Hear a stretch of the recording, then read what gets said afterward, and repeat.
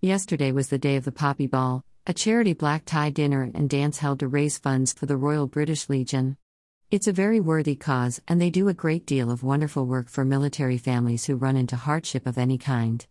We went last year and had an amazing night, so we're excited to be able to go again this year. It was held at the Kaya Palazzo in Karayokylnaglu, one of the top resort hotels on the island. We shared a minibus taxi with our neighbors and arrived at about 7 p.m. It's a fantastic venue. The evening began with a drinks reception and nibbles in the large downstairs reception area to the ballroom. All the drinks were included in the ticket price and they had everything you could want. Everyone looked very splendid and we had a good catch-up with people we hadn't yet seen since arrival.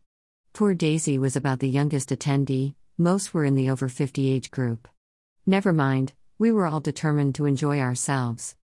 We were on a table for 9 with our friends, Pamela and Eddie, Deborah and David, Alan and Leslie.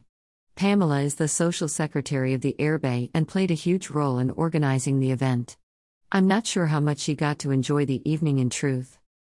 The evening started with the presentation of the colors being marched in very smartly by a Legion member, then the last post played by a bugler and the reading of the poem at the going down of the sun. Followed by the national anthem, First Time I've Sung God Save the King, and then the colors marched out. Pamela gave a welcome address and there was a raffle. Dinner was served, an excellent 3-course menu, including all wines and drinks. We started with smoked duck, then steaks with mashed potatoes and vegetables, and then an amazing dessert plate. After dinner there was a charity auction for some amazing prizes donated by kind supporters and hotels. All proceeds go to the RBL. Entertainment was provided by the very excellent Alper and Friends Band. Alper is a professional rock musician from northern Cyprus who owns the Solist Music Bar in Alsancak and who plays there a lot and also all over Turkey. Alper and Friends is a band he puts together with musician friends from Istanbul and they are totally brilliant. Fantastic musicians and he has a great rock and roll voice.